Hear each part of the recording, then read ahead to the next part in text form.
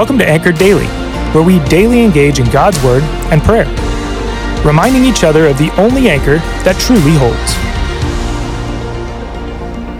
Well, welcome back. My name is Joe Svoboda. I'm the Group Life Director at Bethel Church in Richland, and happy to be talking to you about Mark chapter 3. Today's podcast is titled, The With Me Principle. Now, this is based on verse 14 in Mark 3, and is a key insight to Jesus' method of discipling. The verse reads as such, "And he appointed 12, whom he also named apostles, so that they might be with him, and he might send them out to preach."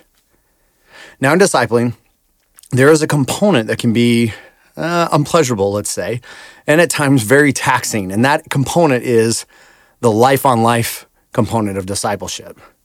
Now, I know for me, I like to keep my space. It serves as kind of a place of refuge or retreat. And in one sense, it's like I kind of compartmentalize my life as a way of protecting myself. But when I read this verse, and I think about how Jesus discipled those 12, I don't see that kind of thinking at all.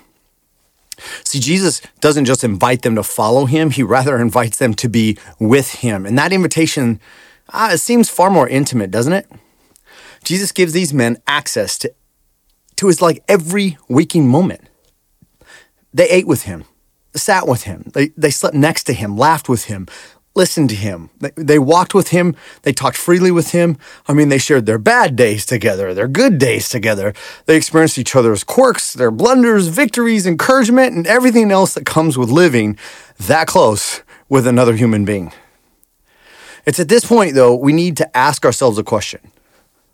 Who are we discipling on that level? Do you have anybody in your life that you have invited to be, quote unquote, with you? Now, make no mistake, when you do this, it will come at a very heavy price. See, when you take on this kind of discipleship, you are not only inviting people into your personal space, you are also inviting them to bring all their baggage as well. Isn't this exactly what Christ does with us, though? He invites us into his personal space and asks us to do the same for him. The cost of discipling others is high, and it is a call we have all been commissioned to. We see this same notion of difficulty in discipleship expressed in Romans chapter 15, verse 1, where Paul states, "We who are strong have an obligation to bear with the failings of the weak and not to please ourselves."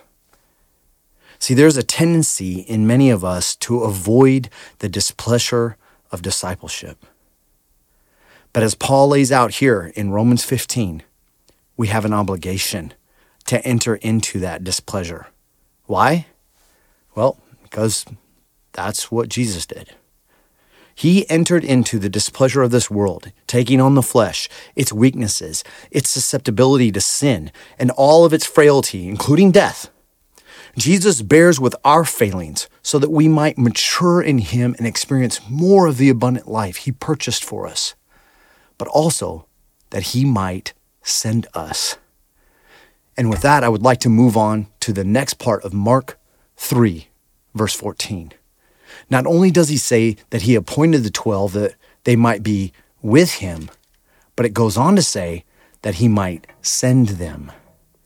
See, Jesus was progressively moving these disciples to a place where he could commission them. And over the course of his discipling, Jesus modeled what he wanted them to do. He assisted them in doing it themselves. He provided them opportunities to practice. He coached them. He corrected them. He prayed for them. And eventually, he launched them into the world, backed by his power and presence. So again, we must ask ourselves, what do we see in Jesus that we do not see in ourselves? Who are we intimately discipling? And how are we doing at preparing them for the mission we have all been called to? Will you pray with me? As you get this, as you go into your day, as you're tackling things, let's just ask the Lord for help. And thank you, Lord, for the intimate relationship you have invited us into. And thank you for spending every waking moment with us, for bearing with us, correcting us, for encouraging us. God, for growing us and for leading us into more life. Jesus, I want to ask you, please forgive us for the times we have shied away from the inherent difficulties of discipleship. Forgive us for our selfishness, for not loving people the way you do. Lord, we choose to die to that part of ourselves right now, and once again, commit ourselves to your purposes. Please change our hearts and increase our love for you and for others, and use us to fulfill in us all you intended in that great commission. I pray in Jesus' name. Amen. Thanks for joining us today. Listen in tomorrow as we continue to encourage one another to be anchored, steadfast, and secure in Jesus. If you haven't already subscribed, please do so, because we'd love to continue to dive into God's Word with you. We'd also like the chance to connect further with you. If you go to bethel.ch, you'll see all sorts of ways to connect, serve, and worship with our church body. Finally, please consider sharing this podcast with your friends by word of mouth or on social media. Have a blessed rest of your day.